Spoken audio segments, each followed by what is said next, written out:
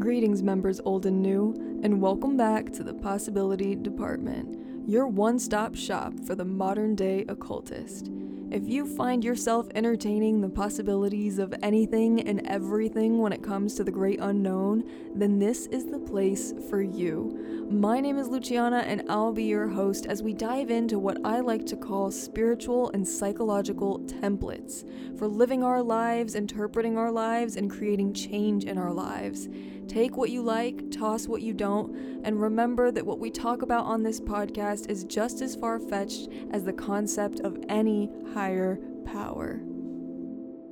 Alright, let's talk about some weird Hey everyone, and welcome back to another episode of the Possibility Department podcast. I know every time I do an interview, I always tell you I have a treat of an interview for you, but I have a treat of an interview for you.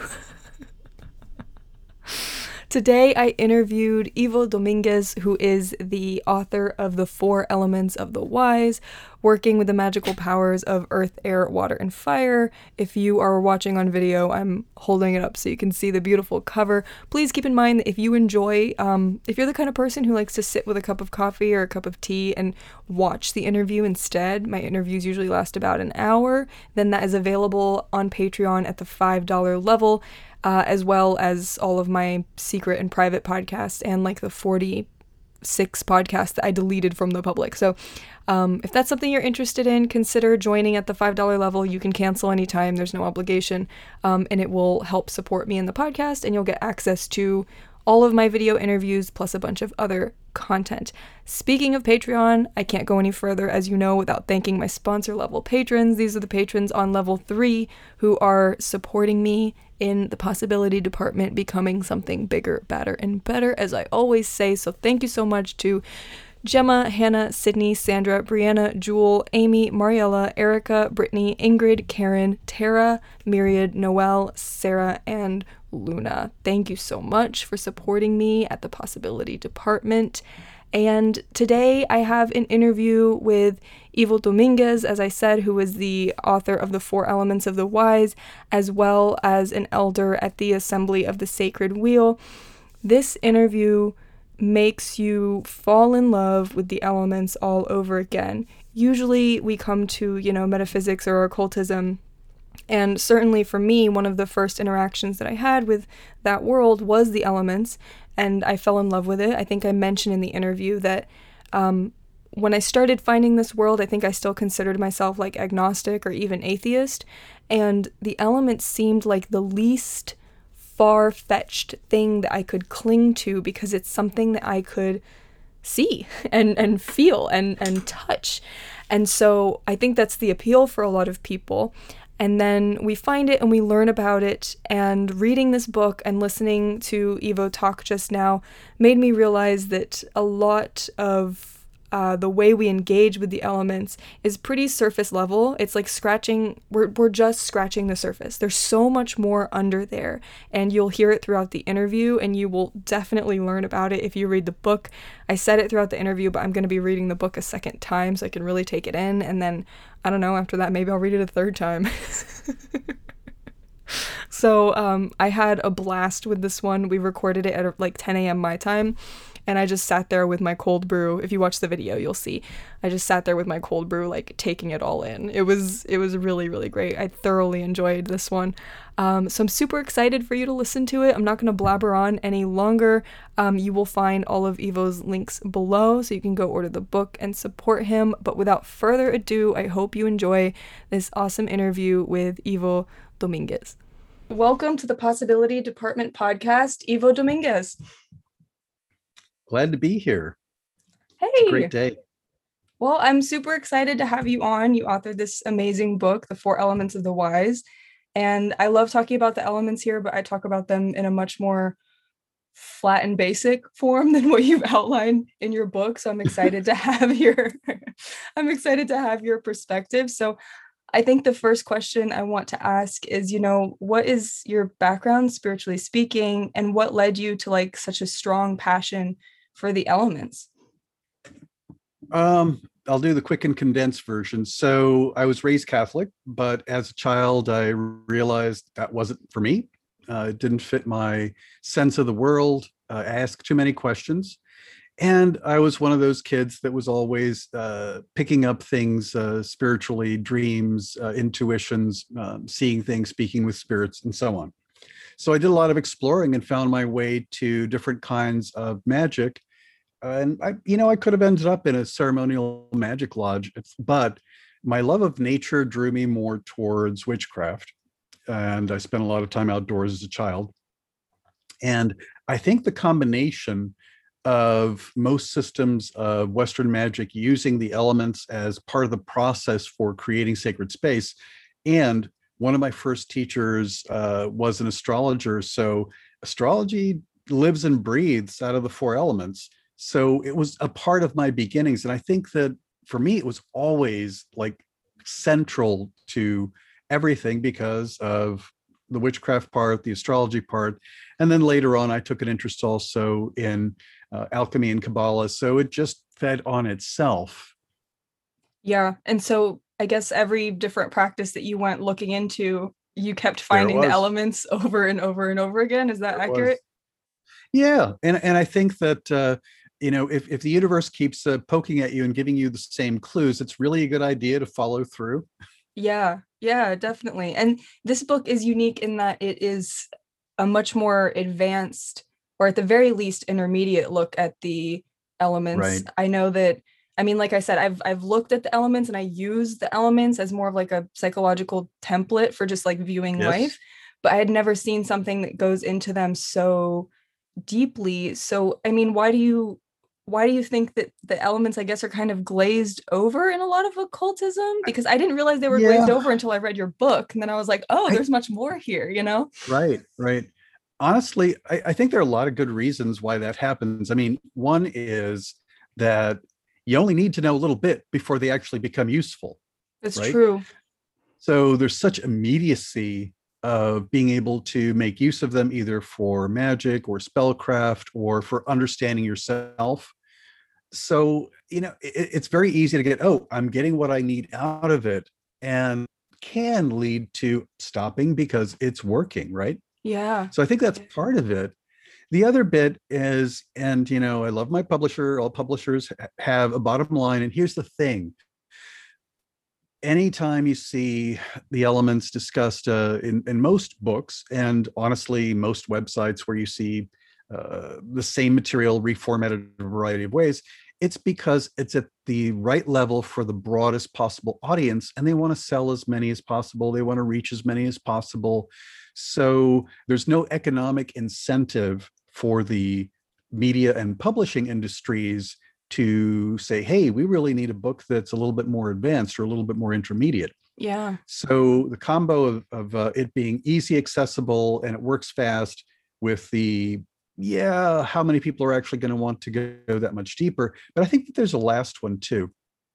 And that is that I'm happy for the broad expansion of the number of people that are involved in and exploring all sorts of different spiritual paths and energy and magic and the elements and the stars and all of it. But in the old days, and I got involved in the pagan community in the late 70s. So I've been at this for a bit. And back then, we didn't have access to all these beautiful and wonderful resources. The good news part was that also meant that people that were out there had more time to teach you as an individual, Right. right? Yeah. Because so that, and when you have one-on-one conversation over an extended period of time with somebody, either because they're your teacher or you regularly go to their workshops or whatnot, as they're talking, more details come out, or you ask them questions and stuff builds. And I think nowadays, on the one hand, we have access to more of time and space and history and teachings than ever, Yeah. right? Which is wonderful. And if you try to reach out, most of the people that are writers or teachers or have their own groups are so overwhelmed with their own work and questions from people that are filling up their message and inboxes, right? Yeah. There isn't the time for that kind of dialogue. So I think that may also have had an impact because, and then it gets so hard to get access to that kind of teaching that then people start teaching people that only had half the lesson. Yeah, it dilutes the So, message, I guess, right? or I'm going to leave it incomplete, Yeah. because I don't think because I don't because I mean it's not that it's diluted, because I don't know, for me maybe that I often think of that as a negative kind of thing. It's more like you pass on what you have, Yeah. right? You pass on what you have, and it is your 100%, whatever it was that you learned or collected. So it was what you had to offer. I think that we'll be seeing kind of like a turning of that curve, and you're going to have more people wanting to go deeper. Because the other thing is, once there's a big enough population of people exploring these kinds of alternate spiritualities or pagan or earth-centered perspectives, you get a big enough population of people to make it worthwhile to get together and learn more deeply. But you know what? Not everybody wants to learn more deeply, and that's a thing too. Everybody needs to learn X amount of math just to get through the world. Right. But Yeah. I have a couple of friends that are mathematicians because it is a calling for them. It's a deep love. So, but do what's right for you. But it's good to know that there is more, because otherwise you don't know to ask. Right. Well, I mean, I didn't, like I said, I didn't know to ask. And I talk about the elements. I deleted a lot of my old podcast episodes and put them on Patreon, but I've talked about the elements pretty Right? extensively and how I use them to just kind of balance myself out and view the world. But I had never Yeah. thought of going like this deeply. But I think that's something that's already happening, because a lot of people in like the witchcraft and paganism community are talking about how most of the books that are coming out are for what they call like baby witches, which is all fine and good, but like after you get to a certain point, you're like, okay, where's the rest? Where's more? And this really sort of provides that for the elements. So I was wondering if you could you talk about it in the book, but I was wondering if you could give like a tiny little sneak peek, Tiny. yeah, on the history of like the elements and how they're used metaphysically, as far as like the documentation that we do have. Sure, sure. And I'm going to say that the book focuses on Western magic and Western witchcraft, but I want to say that because a lot of times when people speak, it's like what they're saying applies to the whole world. The whole world has a deep and rich history. Hmm. I will say that almost every culture that has a spiritual or magical tradition sooner or later comes up with their equivalent of elements. And it may not be four, it might be five, like the Chinese element system, or three in the Norse system, or whatever. But every society comes up with a way to create, these are the building blocks by which we define particular states of consciousness and energy and being and so on, because it's useful, in the same way that cultures create musical notation or name colors, because you have to have chunks that you can work with so you can actually define things. But for folks that are primarily doing the Western magic stuff, honestly, it goes back to the Greeks. I mean, there were plenty of people that were contemplating the ideas of what's the universe made out of on a spiritual level. And maybe 450 BCE, before the Common Era, Empedocles came up with the idea of these elements. He didn't call them elements yet. Actually, later on, Plato, who was studying Empedocles, came up with the idea of calling them elements, and also added spirit or ether or the fifth element to that four. But here's the thing. Greece and the thinkers of that time, like if you have any knowledge of astrology, you realize that it's part and parcel of astrology. You can't do astrology without the four elements. Well, it was kind of like at the same time that these ideas were coming into being, all the different kinds of star lore, because remember what the Greeks did. They loved knowledge from everywhere. And honestly, they were the first cosmopolitan, inclusive culture, in the sense of believing that the whole world was the place to explore, not just their little territory, right? Right. Yeah. By the way, they're the ones, and they civilized the Romans. I mean, the Romans picked up most of the ideas from the Greeks and then modified them to fit them. But it was at that roughly that same time period that astrology was being converted from something that was star lore and some broad things to the thing that eventually became Western astrology, and the offshoot that became Vedic astrology, because there's also the four elements in the Hindu system. They also have other things in Ayurveda, but the four elements show up again. Right. And those are the ones that came through time and were processed by different teachers, and ended up being part of Kabbalah, ended up being part of alchemy, ended up being part of the Western way. And whether you talk, though, also, I'm going to throw in Avicenna, who was a Persian scholar in around 1025. He wrote quite a bit about the elements that still has an impact on Western stuff. So really, you find it in a lot of places, and it came to us through the Renaissance period as well. I mean, the problem is I can't do a history in 5 minutes Yeah, no, or a no. couple of words, right? But what I'm saying is that it is got long roots, deep roots, and that most of the systems or of magic, what I call the sacred sciences, had the four elements as a starting point. And a lot of early health matters were defined by the four elements as well, the four humors. So Right. it's got lots of deep roots. Yeah. And I mean, like you said, it seems that every culture has kind of their own version or own system of it. So Right. I mean, would you say that this is something like universal, I guess, that we sort of all have claim to? We all have claim to the elements, we all have access to the elements. We well, I believe we all have access to the elements, because the way I view them is the elements, however you describe them, are a way of human beings trying to make sense of the spiritual and energetic universe. And we make sense of things by naming them, by knowing them, by experiencing and making them something definite. I Right. mean, reality is all of one piece, but for us to understand, we have to see the moving parts. So I think that now, specifically, the four elements that are used in magic that were as described by the Greeks originally, that's available to everybody because they never intended for any of their stuff to be closed. It was always a, you know what I'm saying? I mean, they were Yeah. always about, I mean, if you go to, they went to Egypt, they went to Greece, Greece went to India, to the Roman Empire. They were the original cosmopolitan explorers of the world, and all knowledge was knowledge to be shared. So at the root of it, it was meant to be shared, at least the system of it. Now, there are specific things in other cultures which may be held as sacred and private, but this isn't one of them. Right. Right. And in your book, you talk about the elements sort of being like far bigger and far greater Oh yeah. and more vast than what Oh we can physically see. So I was wondering if you could yeah. explain to the listeners kind of what that means, that vastness. Sure. And I'm going to say this also connects back to the piece about why sometimes people just stick with the basics with the elements. Mm-hmm. Because here's one of the other reasons why it's like, I've been taking little sips of water because I was cleaning up boxes of filled with books and dusty things yesterday, so my allergies are in overdrive. Yeah, yeah, yeah. So I have some water right here.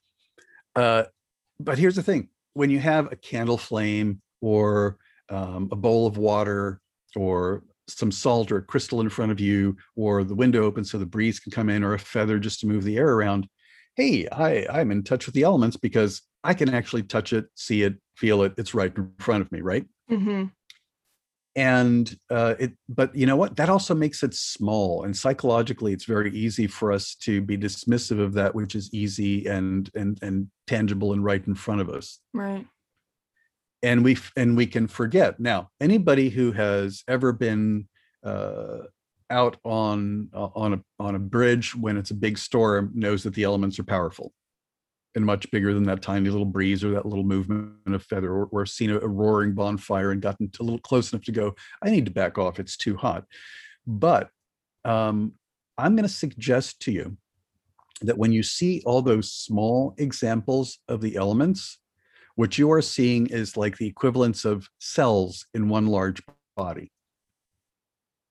Each Yeah. piece of them is just one tiny thing that is fire or water or air or earth. And spirit's a whole nother thing. And when we look at it that way, we can look at it as a hive. I keep bees, and you can think of each bee has its own existence, but the hive as a whole, and the queen as its focal point, is also another kind of being as a whole, as a Yeah. collective being. So the elements can be individuals like those bees, and can also be a collective like a whole hive.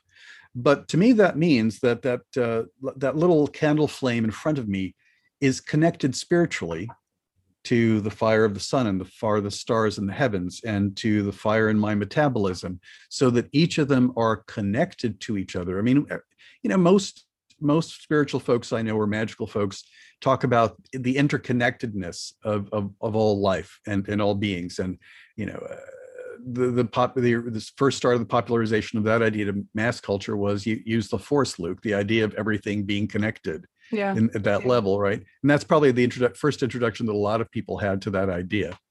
But what I'm going to suggest is that when you work with the elements, it may be that you're working with just one tiny chunk, but that doesn't mean that it isn't connected to something larger and something larger and something larger up until the vastness of the entire universe.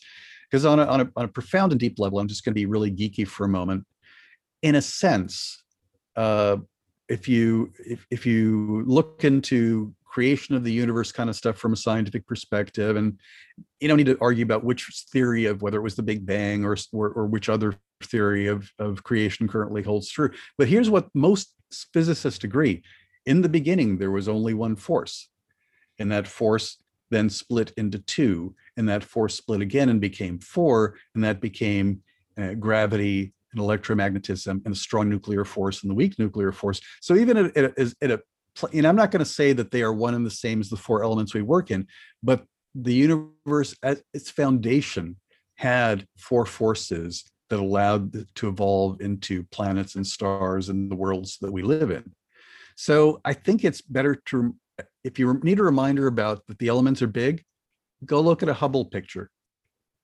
I love that. I love that. And I think the way you put it in your book is that every tiny drop of water is connected to every other body of water. Like you said, every Absolutely. flame is connected to every fire. So I guess from there, my question is, when we're thinking of it in like that big and vast sense, are we tapping into, from your perspective, are we tapping into, the whole spirit of fire? Would you consider it a spirit? Or, I mean, you also go into the elementals as well in your book. I use spirit as a catch-all for a lot of things because I think the language is really imprecise. It is. Yeah.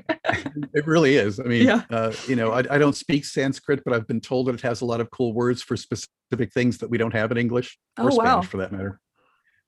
But so I think of it as this. Let's say that I don't think that we touch the totality. However, we don't need it. I mean, there's a phrase, and I don't know where I picked it up or who said it first, but you don't summon a dragon to roast your chicken because you'll just end up with ashes. Got it. So a part of it is there are limits to what our mortal frame can manage. Yeah. So I think out of kindness, as much shows up as is perhaps needed for what is being asked. But I also think of it as a full ecology. And the beehive idea was part of the suggestion that like every cell in our body has a particular kind of intelligence. It knows what it's supposed to do, right? Mm-hmm. And then there's specialized cells. Well, I think, but collectively we're organized. So that but now let's convert that idea to, if you only need a small bit of intelligence and individuation, then perhaps the part of the spirit of fire, the elemental that comes forth, is just the right size for what you are asking. But maybe in the process of communicating with it, trying to express your desires and your needs, you and they, because they also have their own agency and they have their own existence, in my book at least, go, oh, I need more help. So maybe 4 or 5 additional bits attached to them and they become a bigger being. Right. And maybe it's bigger than that. And they say, I'm going to call to something that is my superior, which is more of me put together. So I think that there is and I'm going to be cheesy, but sometimes it's the Voltron thing or the Captain Planet thing. Yeah. Except in this case, it's not combining different elements, but that the elements are modular consciousness, if you will, because you know what? They are not. Here's the big difference between us and them at that level. We are so hung up on being us, individually me, with my quirks and my personality and whatever.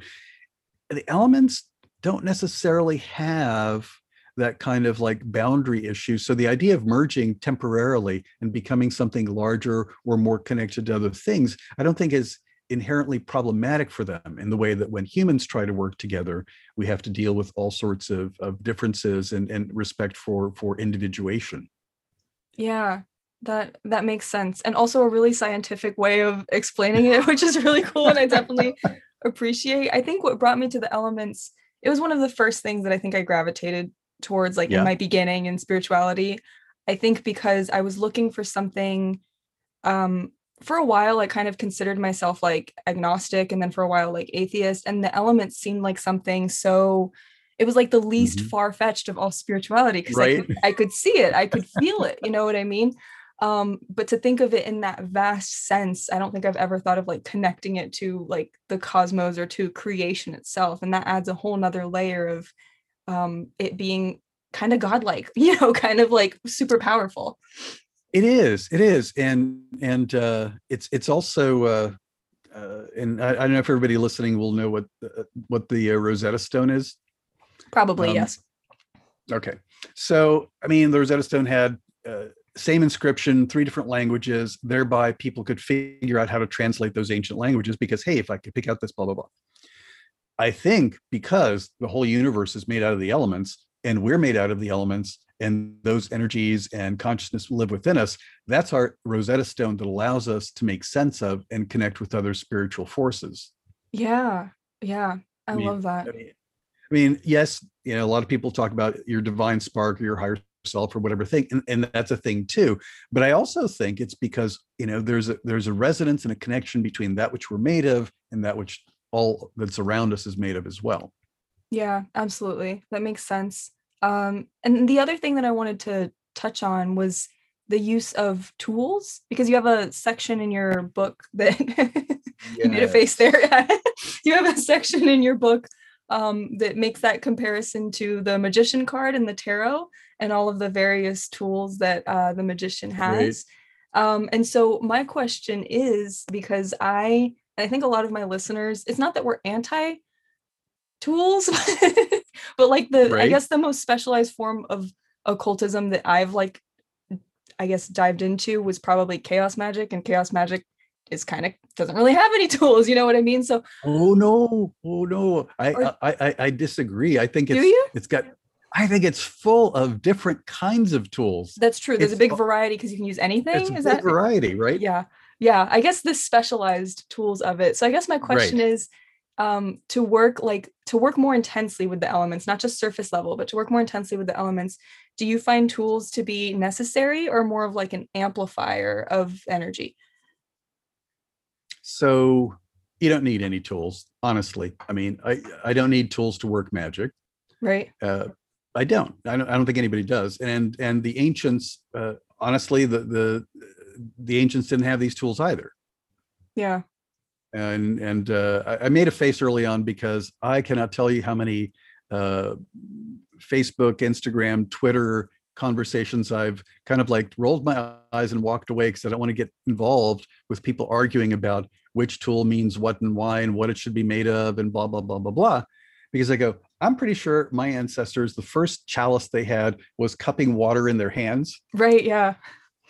and it took a long time before we could actually uh, refine and smelt metal and forge and make things like daggers or knives or swords. So that's a fairly recent thing in humanity from that kind of long range perspective. Yeah. But I do think here's the part that where I think there's a value in them. Humans are also in pretty much. I mean, there are very few things that I'm going to say are inherent in humans. Most things I think are about culture and conditioning and so on. Everything's a social construct, but Hmm. tool use is inherent. I mean, from the get go, whether it means picking up a stick or using a rock on something, humans have always used tools. Right. And I think that the thing to think of is that when and why to use tools. Like, for example, yesterday I was working a little bit in the garden and I was using a wheelbarrow to move soil from one spot to another and move mulch from one spot to another. The wheelbarrow allows me to move a bigger volume of stuff than I could carry in my hands or I could carry in a shovel. So But the question to ask is, what are the tools for? Now, sometimes the tools are for focusing energy or power, and that could be like an amplifier, or it could be like a lens that focuses light to make it into a bright hot dot. And that's true, but sometimes it's also about volume, because it's one more helper if you're trying to move more energy than perhaps feels comfortable for you. So it depends on what you're trying to do. And sometimes you don't need them at all. And other times they're very useful. But here's the part where I would say there's another category. And I have honestly, my tools spend a lot of time on the altar rather than in my hand. Oh, okay. And I use them as anchors and magnets, or as signal flares to get the attention of the powers I'm trying to draw, or as a meditative contemplative thing, that if I'm holding the chalice and looking into it, or holding the wand, or holding my sword or my dagger, and then it becomes a different kind of psychological tool. You know how a lot of folks talk about low magic and high magic, which is not a necessarily a useful thing. Yeah. I'm going to throw in middle magic. Uh, so every time that we use the power of the mind, where we make associations with things and objects, or ideas, or symbols, and we have strong emotional or cognitive or memory connection to something, we're using the power of the mind to focus. So I think the tools can also be used for that kind of middle magic, where the mind is the focal point, and the tool, we do a lot better sometimes when we externalize things so we can see it in our hand. Yeah, yeah, yeah. Yeah. But I'm not going to argue if somebody, but if you came up with four different things and said, this one's going to be air, this one's going to be fire, I'm not going to argue with whether that's a good or a bad association if it works for you. The plus side to working with the ones that are oldie moldy, like on the magician card, or Hmm. in many books that you pop open, is there have been, I'll use a technical term, there have been a crap ton of people who have worked with that specific symbology. Yeah. And when you think about something, and you feel about something, and when you work energy or magic, a thought form is created. A imprint is left in the collective imprint on the astral, or in memory and whatnot. And when you use one of those shapes or tools or patterns, you tap into all the work that's been done before. So it gives you kind of a little lift. Yeah. So there's a value in it from that perspective as well. But there's a lot of differences about which things should be what, and what colors mean what. The only thing I'm going to say about that is that if you are working with a particular symbol set, internalize it completely, and don't mix and match until you've got one done. The example I usually give is, it would be like trying to learn Spanish, Portuguese, and French at the same time. Oh, what a nightmare. You would be confused, because there's just enough differences and just enough similarities that they would all get blurred and murky in your head. Yeah. So what I've learned all three of them, but give enough time in between so that they're set. The same is true when you're working with different color systems, or symbol, little glyphy symbols for them or whatnot. Once you've got it, then you can mix and match all you like. It's kind of like, you need to know, if you're going to combine two different cuisines, or two different spices from different flavor palettes, you better know both of them well before you start mixing and matching, or else it might not be pretty. Right, right. And the symbols, like you said on the magician card, they are very old and embedded into like general occultism and metaphysics in a way that we might not even consciously know, but it Right. would probably be easier to just go there first, would you say, and work with the more traditional one? Like if you do tarot, then it might be easier to start with the traditional symbology and tools. Sure. Or, and I think the thing there is that, intentionally and consciously tap into it, as if it were a wind, a strong wind to push the sails of a ship, or dipping into the Gulf streams to take advantage of that current. So think of it as intentionally using, even if you're not going to stick with it, or even if it doesn't speak to you, it's a power that you can tap into and use for your purposes. And honestly, there is the biggest step forward, from my perspective, that came with chaos magic, was the idea that you could construct new things to tap into those powers. Think of it, let's imagine a river that's flowing. Mm-hmm. Okay, this is the only way to build a water wheel to turn the mill to grind the flour. No, there's a lot of different ways to build something that will go into the water and take advantage of that current to do the same. So the jump forward was that find where the power is and then create a structure that will tap into it that makes sense to you or suits your specific need. And I think the same can be true of the elements, but uh, when you have, I'll give you one of the things, man, I talk too much. No, keep talking. This is good. If you have personal tools, whatever they may be, whether they're elemental tools or not, and I have a term that I use, the sacred regalia, for those tools that are specifically your elemental tools, that are the ones you go on the altar and the ones that specifically represent the elements to you. Because you can have a wand that has nothing to do with the elements, right? Right. Yeah. Or a bowl or a chalice that has nothing to do with specifically water. That's your scrying bowl. It's not your representative of water bowl, right? Yeah. Yeah. But if you work with a tool, and whether this is purely internal psychological, or I believe that we are actually leaving an imprint of energy in our tools as we work with them, because otherwise psychometry would never work. You know, the deal where people grab objects and tell you the history of what's happened, right? Yeah. So when we work with a magical tool, it begins to remember us and are working with it. Right. And I like to describe it as it's kind of like I don't ride horses, but this is the idea.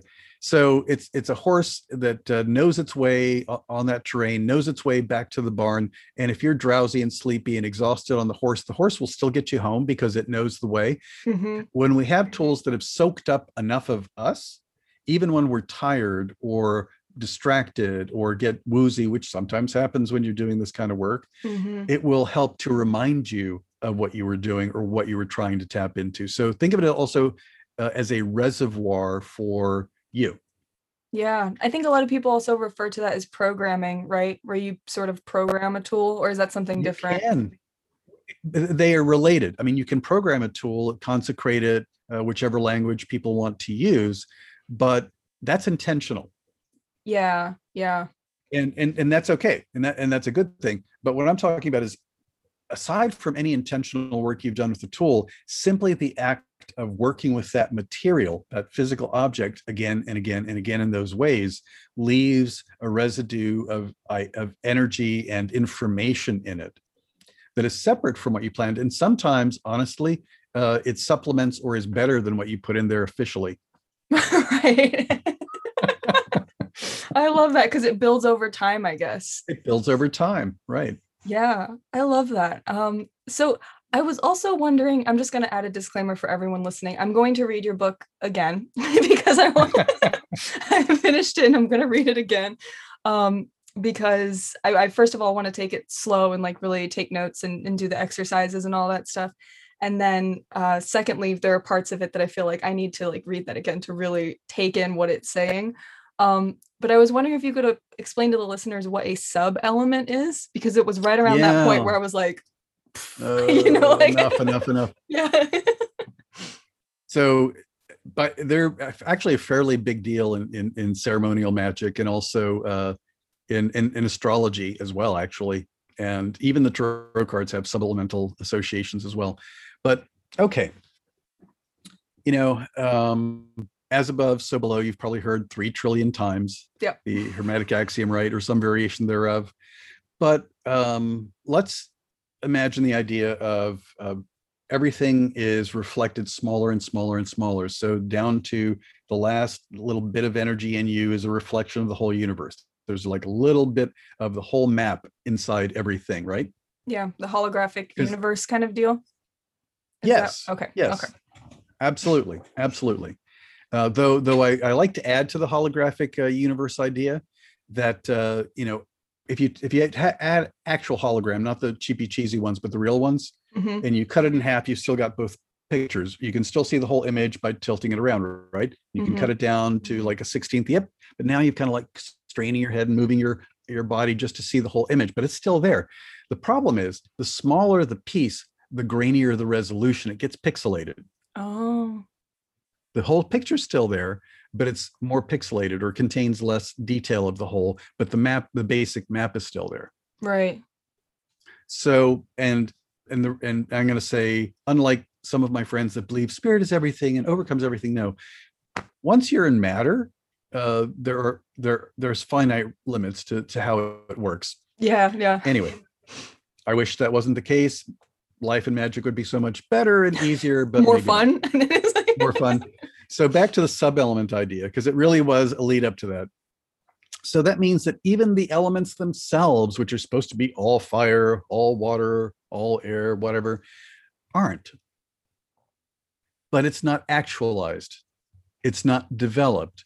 So imagine for a minute that you've got this little glob of fire elemental consciousness, energy. I like breaking everything up into energy, essence, and form, energy, essence, and information kind of thing. So it is, if you looked at it, all you would see was fire. But in it, encoded in its essence is, in the universe, there's this thing called air. In the universe, there's this thing called water. In the universe, there's this thing called earth.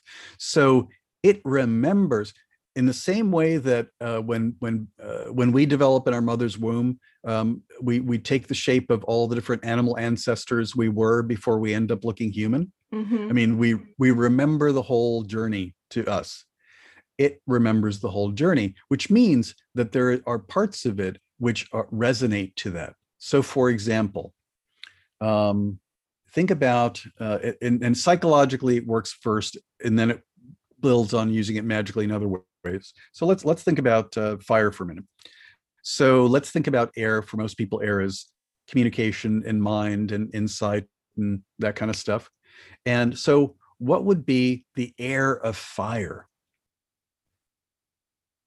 Well, if you think of fire as the force that seeks, the force that moves, the force that sheds light, anytime that, there's a reason why we have the light bulb go off over our heads symbolically for a new idea. So the air of fire is that air of inspiration when it's a new sparked idea or a new passion related. Do you get the and the passion, that geek passion that we feel when we find something?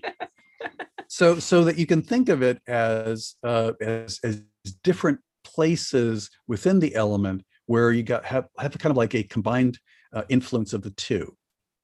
I see. And if we were looking at the fire of air, we would use different words. They would look like cousins. There's similarity between how the air of fire versus the fire of air. And it takes time to play with the ideas. It's kind of like you get the elements down, and then and now why would you want to do these? Because there are some times where that is like an amazing thing. We do a healing ceremony that we've done publicly and privately. I include it in the book and hope that people can figure out how to do it from looking at the instructions and hopefully finding the links to listen to the chants in it. But the deal there is that is a ritual where all of the whole sacred space, and it's a 4 directions calling kind of thing, but water is called in all 4 directions. So you've got the air of water, you've got the fire of water, the water of water, the earth of water. In the center, there's a bowl or a cauldron that's the spirit or essence of water. And they're all called, and in the end, peak point, the 4 waters are brought to the center and mixed together. But what the ritual is about, it's a healing ritual because we're connecting directly to what that means. Is think about water is emotions, water is matters of the heart, water is our history, the cycles of our life, etc. Well, you know what? Our thoughts have a big impact on our emotions and the cycles of our life and the story we tell ourselves about what that is. So by calling the air of water, we engage the way that thought connects to our emotion.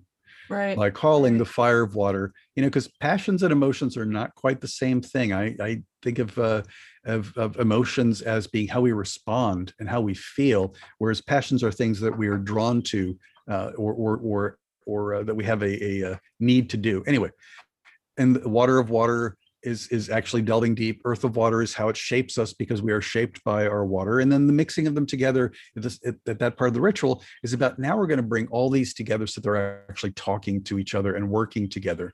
So you can use the sub elements as a way of crafting particular kinds of rituals or workings or path workings, guided visualizations. And later on, you can look at for example, in astrology, I'm a Sag, and which means mutable fire. Mm-hmm. And mutable fire in astrology is the water of fire. Oh, which gives yeah. it which is why the three fire. Some of the difference for the fire signs is that Aries is fire of fire. That is and yeah. yes, right. And so it's kind of like that double. It's kind of like the chocolate cake with the chocolate frosting. Mm-hmm. Yes. but you get the idea. I mean, Yeah. so that it provides other nuances, and Leo is fixed fire, which makes it the air of fire. Right. Anyway, but it's a way of looking at it deeper. But you know what? You don't need it until you need it. It's kind of like if you're an artist, perhaps it's not a bad idea to start with a palette with just 6 or 8 colors on the palette rather than 3 trillion as you're trying to do something, because you learn, and as you go, you decide, oh, I need that tool, or I need that nuance. Right. So, but they're really useful. I mean, to clarify for listeners then, so you would be doing this ritual, I guess what you're saying is it may be a more like standardized context. When you're calling on the 4 directions, it would just be earth, air, fire, water. But for this healing ritual, you are all specifically water. Focusing on water and calling the fire of not water, only, the water yeah, of water. Yeah. And not only are we calling water in all 4 directions in that ritual, but in that ritual, we usually use 4 people to do this. We have 4 people standing at the 4 directions. And when they call that direction, they're not holding a wand or a dagger. They're holding a chalice. So there's a chalice in all 4 directions. Yeah. Because who says that you have to do it just one way? Right. And where I think this is super useful is I think we've had I have a Discord server over on Patreon where we talk about things like this, and we've had situations that would arise where we talk about the elements and things in the context of the elements, and you come across some area of life or something that you're going through or something you want to shift, and you're like, is this a fire thing or is this a water thing? Like, there are things that kind of might, if you have a basic understanding like I do, they kind of lie in the middle, and you're like, I don't know where this goes. But the idea of a sub element gives it a focus and a form that you can work with more intensely and intentionally. Right. It also, for people that get involved in herbalism, there are a lot of books on herbalism, especially the ones that have a magical focus, that will say that there are herbs of fire or water or whatever. But if you actually look, some of them are actually more sub-elemental. Like, for example, coconut is often presented as an herb of water or associated with water. How come? Coconut water, it's filled with fluid. That would be what I would initially think. It's also, but it's also earth of water because it's got that hard shell. Yeah. It's a structure that holds liquid. Yes. Yeah. I love that. Go ahead. No, I was going to say that if you know more about the elements, then it gives you more clues about why either medicinal recipes or magical recipes made out of herbal material are what they are, or if you want to modify them, what you would choose to modify with. Yeah. Which element or sub element you want to add or subtract. That makes sense. So I have a question that's kind of more fun for you, just because you being that you've worked with this for a long time and you kind of view the elements running through, I guess, all of occultism and metaphysics. Do you look at the world and see elements all the time too? Like, do you meet people and see elements, or witness events and see elements? Like, how does that work for you? Yeah, I mean, I do. Though I'm gonna fess up that I actually have multiple. All right, one of the things when you have studied too many things, and you're also either very psychic or prone to hallucination. I'm not sure which people. Yeah. Or have so I will often either meeting somebody or I'm at a situation.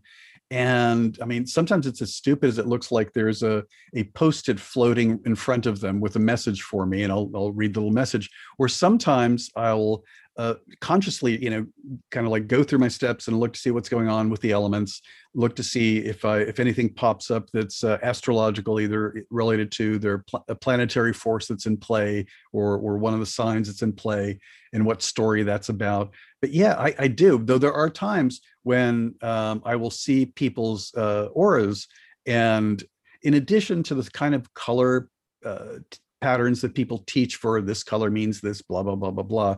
Here's where you have to separate the Spanish from the Portuguese for a moment. Okay. If I'm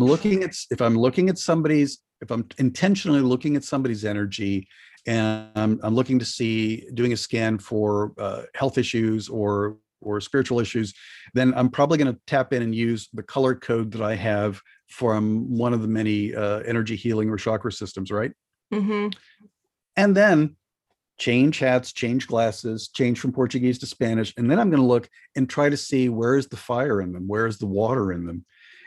And it really is more, all right, magic is really about you're building your own invisible augmented reality glasses. I love Right. that. Yeah, yeah, yeah. But you have to flip through which program you want to scan through. Mm-hmm. Which filter? So rich filter, right? Yeah. And because but you have to have knowledge that I am choosing to view it through this particular code or pattern. I'm choosing to view it through this particular code or pattern, because otherwise you can get yourself really confused because it's too many layers at once. Yeah. Honestly, I'm pretty systematic, but yes, there are times that I'll look and, for example, if somebody isn't feeling well, one of the first things I'm going to look to see if they're low on fire, or if they've got an excess of air or water. I mean, I'm going to look and see that first, Right. because that's going to give me some quick information about whether or not I need to give them something hot to drink or something cold to drink. Yeah. I love how practical that is too. Yeah. And does it happen fairly quickly for you, or are you able to look at that in a quick sense, or? It does. It does nowadays. And I just as a fair warning to everybody, in my earliest days, it was like I was tripping all the time once I got into magic, because I allowed my imagination and my senses to run free, and I could see stuff all the time. And then it began to fade for a while. And then it came back stronger again. So it's normal for people to cycle. Now, part of that was specific psychological and learning changes I was going through. But the other was making a choice to not feel overwhelmed. Because a lot of times people shut themselves down or turn down the knob because it's gotten too much. Yeah. If you never forget that you're the one that turns the knob. Yeah. I did a little affirmation for different purposes and variations of it, and I use it when I need it. And it goes something like this: use your own words, etc. Get the gist of it. Show me the things I need to see.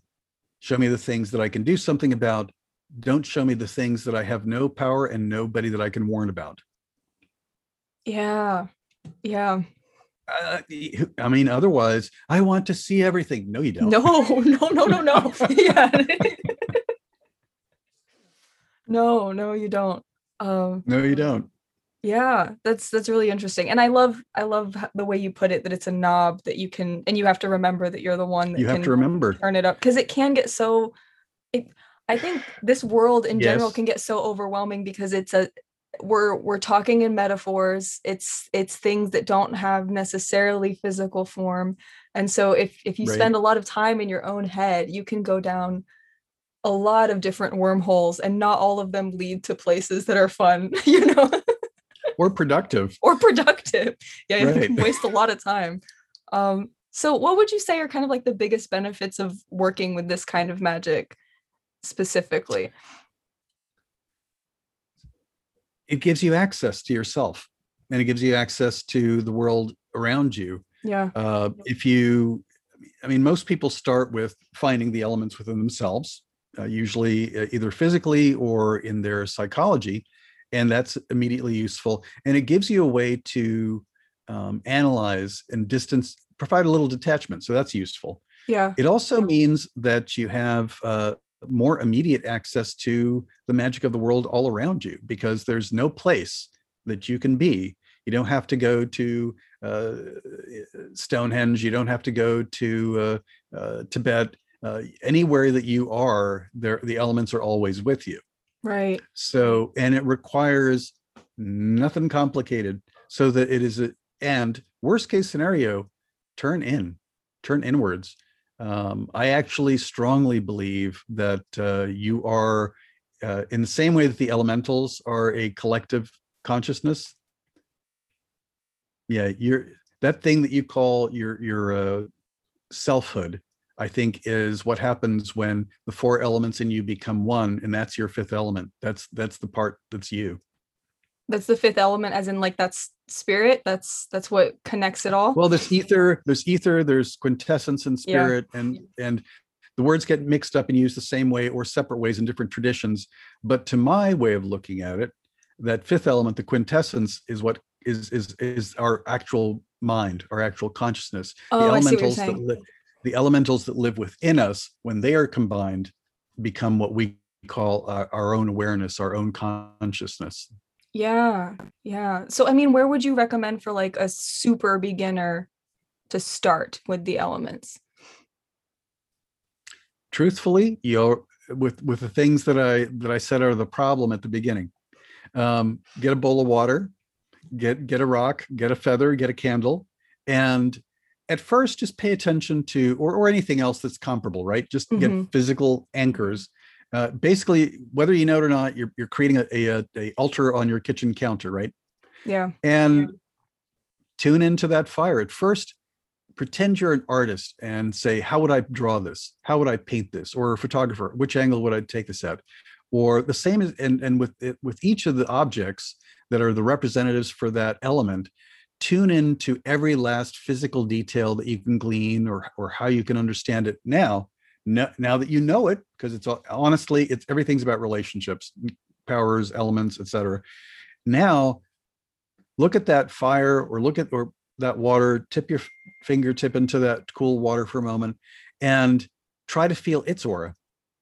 Try to treat it as a living being, because you know what, if you don't think of it as a living being, you won't see it as a living entity. Yeah. Yeah, that makes sense. So now that you know what it looks like and what it feels like and its physical properties, now I'd like to get to know you. So pretend that it was another human being, and how you would reach out your energy or your intuition if you were trying to feel what it felt. Oh, by the way, if you end up talking to yourself and giving it a voice, like, like I have dogs, and there are plenty of times that I talk for the dog. I'll talk to the dog and I'll I do answer back too. what I think. I do too. But you know what? This is human trait. I think this is Yeah. one of those cross-cultural traits, right? But here's the thing. The process of talking for the element Hmm. begins to slowly tune you in, because a lot of times, I can, when I talk for my dog that I know well, I actually guessed right. Oh, that is what the dog wanted. It did want Yeah. a, I'm not going to say the magic outside word in the full sense, or its favorite treat, because I've guessed right, because I've tuned into it. So even if you feel silly when you're talking for that flame or talking for that water, you're actually teaching yourself to try to tune into what that consciousness is like. And no, it doesn't have words. It doesn't have language. That's probably a mammal thing, or probably birds too. It's probably a past a certain level of complexity animal life thing. But it has consciousness, it has spirit, it has beingness, even if it doesn't have language. Right. So you're trying to translate for it. That's what I was gonna say. I guess like in that process of connecting, you're translating it into your own language because it doesn't have language. Is that kind of the feel? Correct. It doesn't have language, but it does have consciousness. Right. And people go, how can you do that? I'm going to just put it out there. I'll use a classic historical example. Helen Keller was brilliant, and she grew up for many years of her life without having language. She did not see, she did not hear, but Yeah. she had consciousness, and she had a consciousness that was bright enough and swift enough to learn that strange motions in the palm of her hand with somebody else's fingers actually meant something. Yeah. So So yeah, I mean, consciousness and intelligence can exist without this thing that we call language. Yeah, that's a beautiful example. I love that. Um, So of course they can talk to us, but we have to get the ball rolling. yeah, we have to give them the mic. We have to give them the Right. microphone. We absolutely do. I love that. Amazing. Well, thank you so much for being here today, Evo. And where can we find you? How can we support you? Where are you hanging out on the internet? Honestly, easiest way to find me is evodominguezjr.com, or you can find me on Instagram or Twitter or Facebook, Evo Dominguez Jr. I mean, it's the good thing nowadays, not so great when I was a kid, but having an unusual name makes you easily found on the internet. Oh, yeah. Yeah, I'm the only search result that comes up. So, yeah. Right. Exactly. Exactly. And hopefully you'll want to buy my book. Oh, and I am going to throw in something about books in general, and I use this to tease some of my friends. Most books on magic, if you thought it was good the first time through, deserves a second or third time through. Mhm. And I always joke, books are not meant to be one night stands. That's great. Well, I mean, But like they I said, often I'm are, certainly right? going to reread this one because, I mean, I feel like I need to take it in another time. Would you say that about, I guess, most magical books then? If it hits you I good once, then you need to honestly, go through it I again? honestly think that if it connected the first time, then there's layers in there that are just waiting to be discovered. Um, yeah, in the same way that when you first meet somebody and have a long conversation with them, you don't or her, you don't pick up everything, True. Very true. Yeah. and you learn their style of communicating, or some things you don't know until you've had time to digest. Right. Yeah. Well, this book was amazing, and I'm going to be linking it for everyone and linking all of the different social links for Evo Dominguez. Thank you so much for being here on the podcast and taking the time, Evo. It was amazing. It was delightful. Thank you. Well, there you have it, folks. I hope you enjoyed this interview. I certainly did. Please head to the links below, whether you're listening on the podcast or watching the video on Patreon, and go find Evo on the various social media platforms. Check out his website. Definitely order the book. If you have any interest in the elements, this is a much deeper and richer dive than you've probably ever seen. I think I can say that with confidence. So dive into the magic of the elements, and thank you for being here. Thank you for supporting me, and stay mysterious.